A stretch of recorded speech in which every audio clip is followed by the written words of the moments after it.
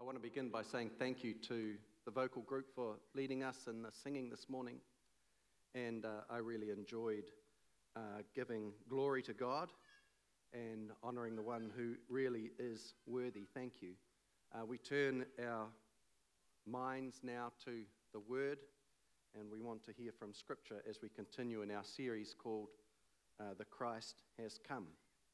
And I want to begin this morning by just telling you about a personal experience from my younger days and an episode which has entered Goodwin family folklore.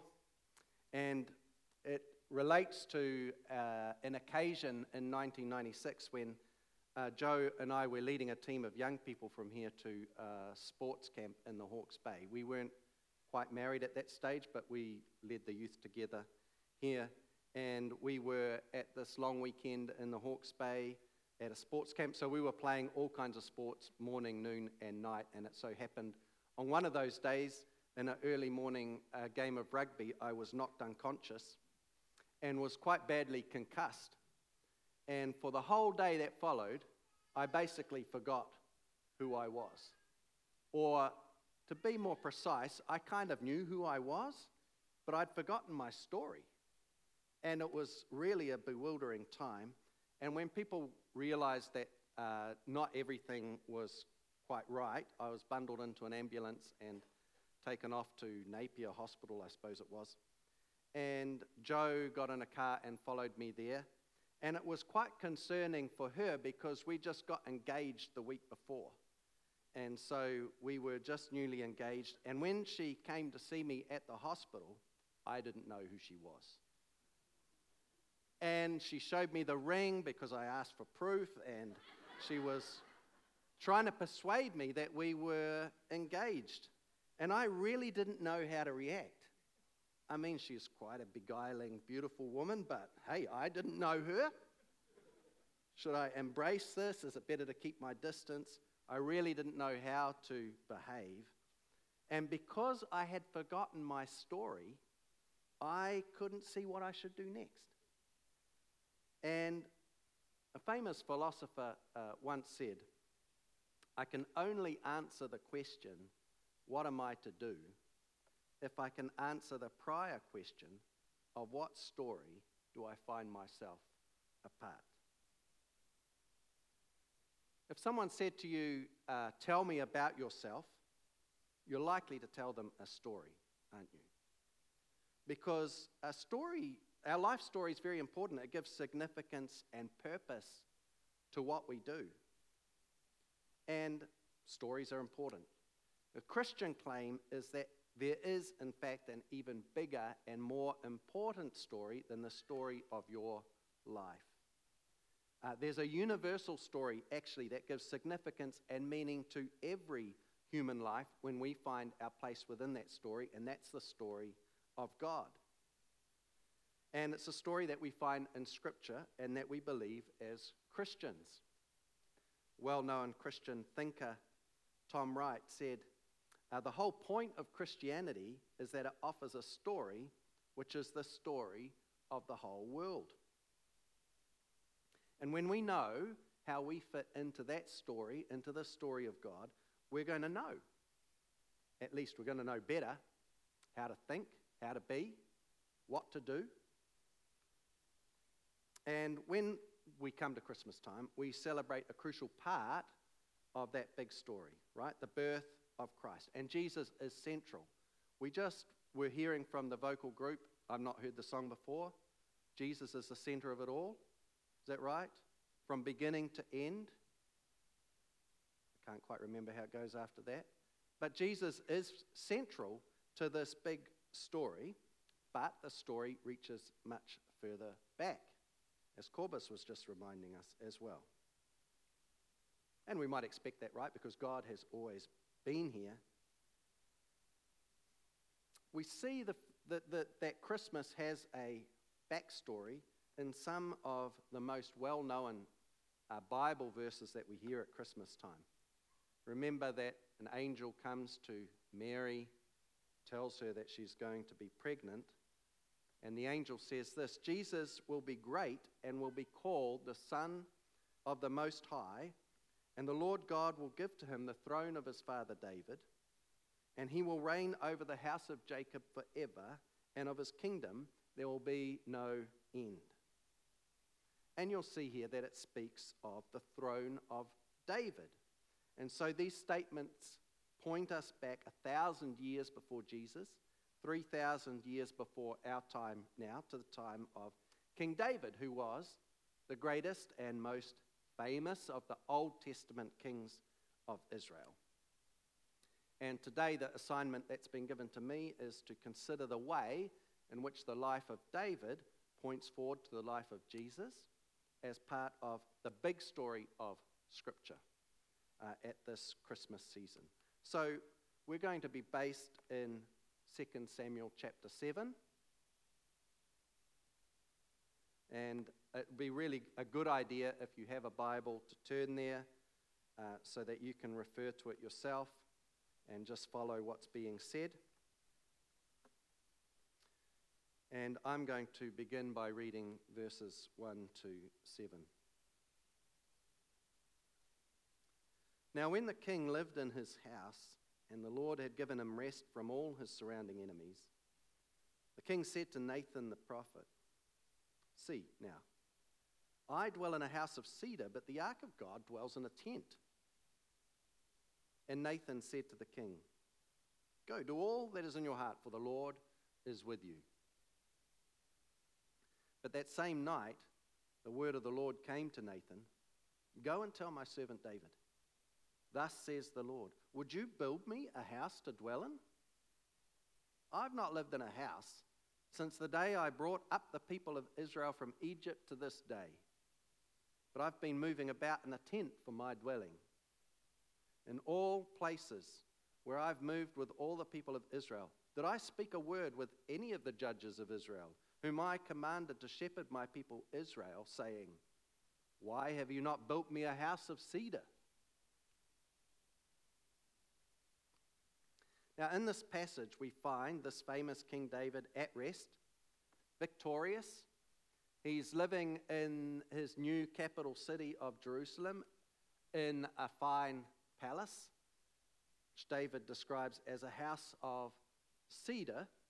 And earlier in 2 Samuel, we read that King Hiram, who was an ally of King David, sent David cedar and other premium building materials at an earlier point in order to build his house. And so presumably this is a very fine building that David is inhabiting, and he's a sincere person of faith, and he sees that he is well catered for with his accommodation. But the ark of God, the symbol of God's presence with the people, is in a tent, a very old tent. And he wants to build God a house that will give God due honor and be glorious and all of that. And that seems like a decent idea, doesn't it? Seems like a reasonable idea. To me, he shares it with his advisor and prophet Nathan, and they think this seems reasonable. But God's response to this proposal, the response that comes back through Nathan to David, is quite lukewarm. It's kind of like thanks, but no thanks. You know, God asks a rhetorical question in verse 5. Would you build me a house to dwell in? Seriously, you want to build me a house? Verse 7, he says, he's never talked to any prior leaders saying, why have you not built me a house? God says, have I ever asked for a house? No. So God doesn't warm to the idea, we might say. And my impression is God simply doesn't need this house. David wants to make it from sincere motives, but God's happy without it. And actually, this is part of the big story of the Bible, that God has no need for anything we could possibly give him. He doesn't need a house or some kind of shelter. He doesn't need servants to help him. He needs nothing that we can supply. And the reality is that God is just too big and too great. He can't find us at all useful, given how great he is. And this is pretty consistent teaching that we see right through the Bible. In the book of the prophet Isaiah, God is speaking, and he says, "Heaven is my throne, and the earth is my footstool. What is the house that you would build for me? What is the place of my rest?" You know, I've made galaxies and quasars and 156 billion light years of stuff. This is where I reside. You're going to make me a house? Good luck. You know, God is too big for us to put him in a box of stone or of cedar, any kind of conceptual box. He is great. Interestingly, when Stephen in the early days of the church was accused of speaking against the temple, he quoted these verses from Isaiah, and he said, "The Most High does not dwell in houses made by hands." And later on in the story of the church, Paul says something very similar. "The God who made the world and everything in it, being Lord of heaven and earth, does not live in temples made by man, nor is he served by human hands as though he needed anything. And in his majesty, God needs nothing we could give him." And that's part of the big story, the Christian story. It's about a God who is great. And if that's the big story, how are we going to be? We're going to be humble. Let's read on, verses 8 to 12. God is speaking. He says, "Now therefore, thus you shall say to my servant David, thus says the Lord of hosts, I took you from the pasture, from following the sheep, that you should be prince over my people Israel. And I've been with you wherever you went, and have cut off all your enemies from before you. And I will make for you a great name, like the name of the great ones of the earth. And I will appoint a place for my people Israel, and I will plant them, so that they may dwell in their own place and be disturbed no more. And violent men shall afflict them no more as formerly, from the time that I appointed judges over my people Israel. And I will give you rest from all your enemies. Moreover, the Lord declares to you that the Lord will make you a house. When your days are fulfilled and you lie down with your fathers, I will raise up your offspring after you, who shall come from your body, and I will establish his kingdom." Now, in these verses, we see that God is not only great, he is good. And that is also a part of the big story. You know, God is gracious, he's generous, he desires to bless, even though we can do nothing for him. And in this passage, we see God's goodness directed towards David. In verse 8, God says, "I took you from the pasture, from following the sheep, that you should be prince." You know, even though David was nothing, the youngest of his family, a shepherd, wandering around lonely paddocks with the animals, God showed his goodness and his love toward him and raised him up to an honored position. And he promises to David that he will make him even greater. In verse 9, "I will make for you a great name, like the name of the great ones of the earth." And furthermore, in response to David's offer to build a house, you may have noticed God says he will build David a house. In verse 18, "Moreover, the Lord declares to you that the Lord will make you a house." And the tendency of human religion, it's just the natural impulse of our hearts, is to think we can impress God, we can do God a favor, we can put God in our debt, we can trade something with God. But the biblical view is we can do nothing for God, and yet in his grace, God does good things for us. David can't build a house for God in any sense that is useful to God, but God will build David a house. Now, there's a play on words here, because God doesn't mean he's going to make David a building, but rather a household or a dynasty, and that's made clear in verse 12. says that God is going to raise up a descendant from David, and his kingdom will be established. And so sometimes we might talk about the House of Windsor, for instance, and that is a sense in which God is going to make a house for David. So there's a bit of play on words there in the passage. God is good to David, but this is not just about God's goodness to David. We see this in verse 10. It says, I will appoint a place for my people Israel and will plant them so that they may dwell in their own place and be disturbed no more, and violent men shall afflict them no more. So God's intent is that through David's leadership and through raising David to this position, the whole people of Israel, the whole Old Testament people of God, are going to be blessed. They're going to have a safe and a good place to live. And so this is something wider than just one person. It is a whole people. And it's actually a tremendous act of God's grace. Because who are these people? The Israelites are raised up to be a light to the world, but they've proven a failure. Many times in the Old Testament they're called a rebellious and... What's rebellious and? I'm not hearing it. I did there just then. Someone was brave enough. A rebellious and stiff-necked people. Right? Stubborn in their rebellious ways. The people who have repeatedly worshipped the Baals and Ashtoreths, false gods. And about 50 years before the time of David that we're reading about, there'd been a kind of a, you might say, a culmination to their disobedience. They're dissatisfied with God, and they ask for a human king to judge and to lead them. And you read about that in 1 Samuel. And God describes their decision this way in 1 Samuel 8 and 7.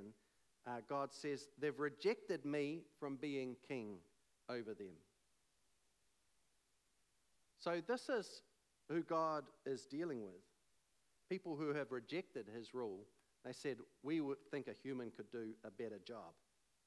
But now, in his goodness, God promises to take their evil and he's going to make something good out of it. This demand that they've had for a king, he's going to get on board with that, he's going to work with that, and he's going to bless people through it. You know, that's the grace of God towards people who are opposed to his purposes. And so the Christian story says that not only is God great, he's also very good. And if that's the big story, how are we going to be? We're going to be grateful. Let's read on in the final part of the passage for this morning, starting again in verse 12. God says, I will raise up your offspring after you, who shall come from your body, and I will establish his kingdom. He shall build a house for my name, and I will establish the throne of his kingdom forever. I will be to him a father, and he shall be to me a son. When he commits iniquity, I will discipline him with the rod of men, with the stripes of the sons of men. But my steadfast love will not depart from him, as I took it from Saul, whom I put away from before you. And your house and your kingdom shall be made sure forever before me. Your throne shall be established forever. In accordance with all these words, and in accordance with all this vision, Nathan spoke to David. Now here we see that God is not only great and good, but he has a long-term game plan. God makes a promise to David about his offspring, about his descendant. Now, Psalm 89 is an interesting passage to read alongside 2 Samuel 7. It's like a poetic, extended poetic reflection on this episode in David's life. And in Psalm 89 and 3, it describes this actually as more than a promise. In Psalm 89, God says, I've made a covenant with my chosen one, David, my servant. Okay, so this is like God says, I'm marrying him, basically. We're making an unbreakable set of promises to one another. It's a covenant. And there are a number of important elements to this promise. Verse 13 says that this descendant is going to build a house for God. So houses come into the passage again. And here we see the greatness and the goodness of God together, because in his greatness, it's clear, God doesn't need a house. But in his goodness, he can freely choose to be present in a house for his people, out of love. And God says, this descendant is going to build me a house. In verse 14, we read that this descendant will be a son of Father God.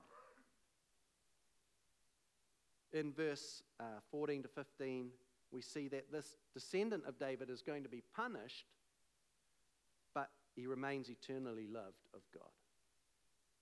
In verse 16, we read that David's dynasty, his line, his throne, his rule will be established forever.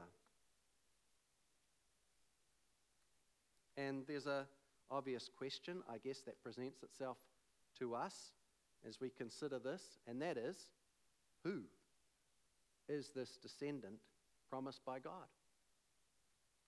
Who thinks they know the answer? Be brave. I'm only seeing like half a dozen hands. Okay, form a hypothesis, people. Who do you think? It's actually not that difficult. But on first reading, we might think that all these promises were basically fulfilled in David's son, Solomon, right? Because after all, Solomon was a splendid and a successful king, and Solomon did build a temple for God, a house for God, and it's clear from Scripture there is a sense in which Solomon was a fulfillment of this promise that God makes to David, this covenant with David. But if you keep reading through the big story, if you keep reading through the Old Testament, you get the sense there has to be more, for at least a couple of reasons, right? Firstly, the dynasty of Solomon, it didn't last. And the temple that he built, it was destroyed. And that was already mentioned this morning. Corbus talked a little about the temple. And so, contrary to the covenant that God made with David, the dynasty that followed Solomon was not established forever. And there were about 20 or so kings that followed in the line of Solomon in the story of Scripture. And most of those kings, they continued in the pattern of failure and rebellion against God, and some of them were just horrifying. And ultimately, the last of the Davidic kings, who was Zedekiah, was captured by King Nebuchadnezzar of Babylon, and his sons were killed, his eyes were put out, and he was put in chains and taken to Babylon. And that was the end of Davidic rule in the nation of Israel. And you could read about that in 2 Kings 25. And though Solomon did build a house for God, it was destroyed by Nebuchadnezzar. And ultimately, we read in the Old Testament, it was replaced by an inferior construction. So the Old Testament ends with a deposed kingship and a diminished temple. And even in the later writings of the Old Testament, before we get to those hundreds of years of silence, before we get to the New Testament, this end to the story is a cause of great puzzlement. Why is it like this? I mentioned before Psalm 89 as a poem about God's promises to David, and interestingly, it ends on quite a negative note. Here are some verses from that psalm. The psalmist says, the poet says, "You're full of wrath against your anointed," or we might say against your Messiah or your Christ. "You've renounced the covenant with your servant. How long, O Lord? Where's your steadfast love of old, which by your faithfulness you swore to David?" And as time wore on, the people of God were convinced there must be more than this. David's promised descendant is not yet here. Now, as Christians, we can clearly see that those that were puzzled by the situation, they were onto something, right? God's promises were not fulfilled in Solomon. The unchanging purposes of God were first announced in Genesis 3 that Bradley talked to us about last week, that from Eve would come a descendant who would crush the head of the snake, the serpent. And that promise of God that someone was coming, that was repeated many times to others such as Abraham and Moses. And we find the promise, the unchanging purpose of God elaborated on in this covenant with David. And this game plan of God, it was talked about for a long time. But it wasn't fulfilled in Solomon or any of those early kings. It was fulfilled in Jesus. And the game plan of God is centered on Jesus. Right? He's the promised son of David. He's the son of the Father. Right? Many times in the New Testament, we see him referred to as the son of David. And John's Gospel in particular is fond of reminding us that he is the son of the Father. And Jesus is the one who builds a house for God, according to actually both meanings of that word. Jesus establishes a temple, a dwelling place for God, not one built by human hands, but a number of times in the New Testament, we hear about the church as a kind of a living temple established, being built together by God as a dwelling place for him. And Jesus is the foundation. And in the other sense, Jesus also makes a house for God, right? He establishes or reestablishes a royal dynasty. He is king. He is God's chosen one. He is Messiah. He's our king. And he's a king who will finally be acknowledged by all, and death and hell and those things which are our final enemies will be placed under his feet. So God is great. He is good. And he has a game plan in which even now we are participating and which will come to a glorious fulfillment in the future. And as we together seek to execute the plan, how are we going to be? If that's the big story, we're going to be trusting.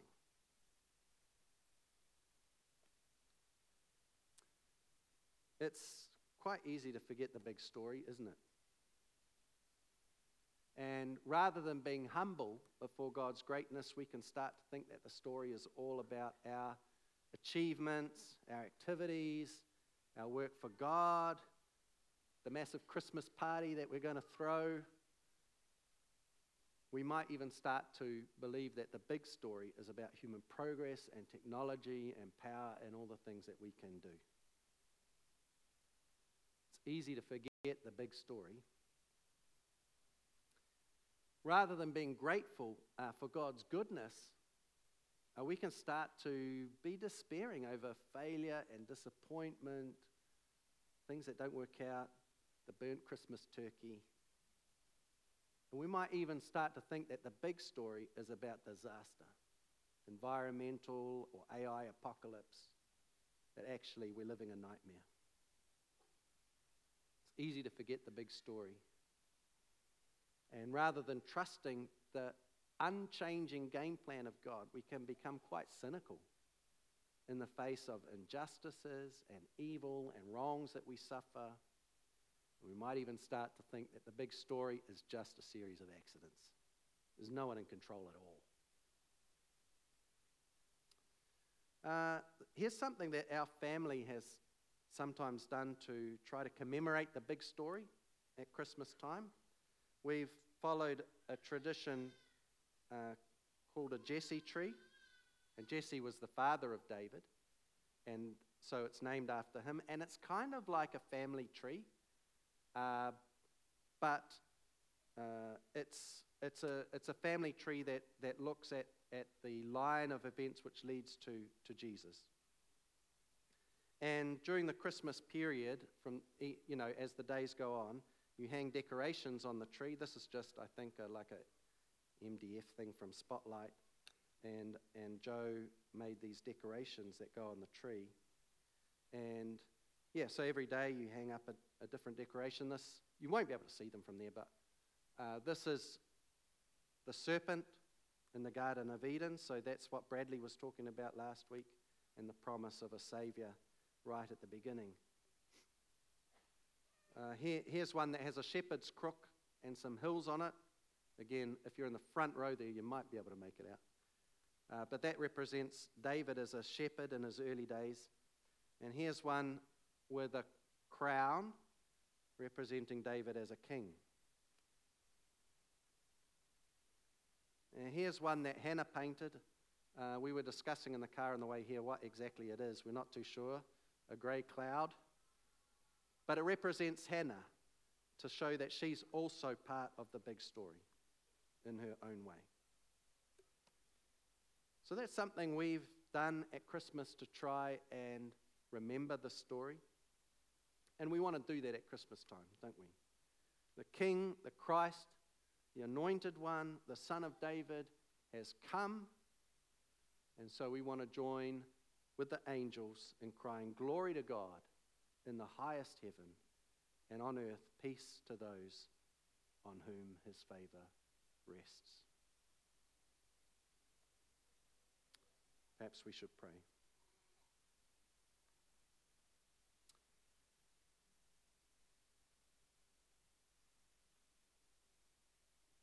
Father, in your presence now, we want to honor you, to submit ourselves to you, to bow down to you, to acknowledge you are great, you are good. In your wisdom, you have a game plan. We just want to respond in humility, in gratitude, in trust. Thank you. Cause us to remember the story, to remember Christ this Christmas. Help us to give you the honor and the glory that you deserve, we pray. For Christ's sake we ask it. Amen.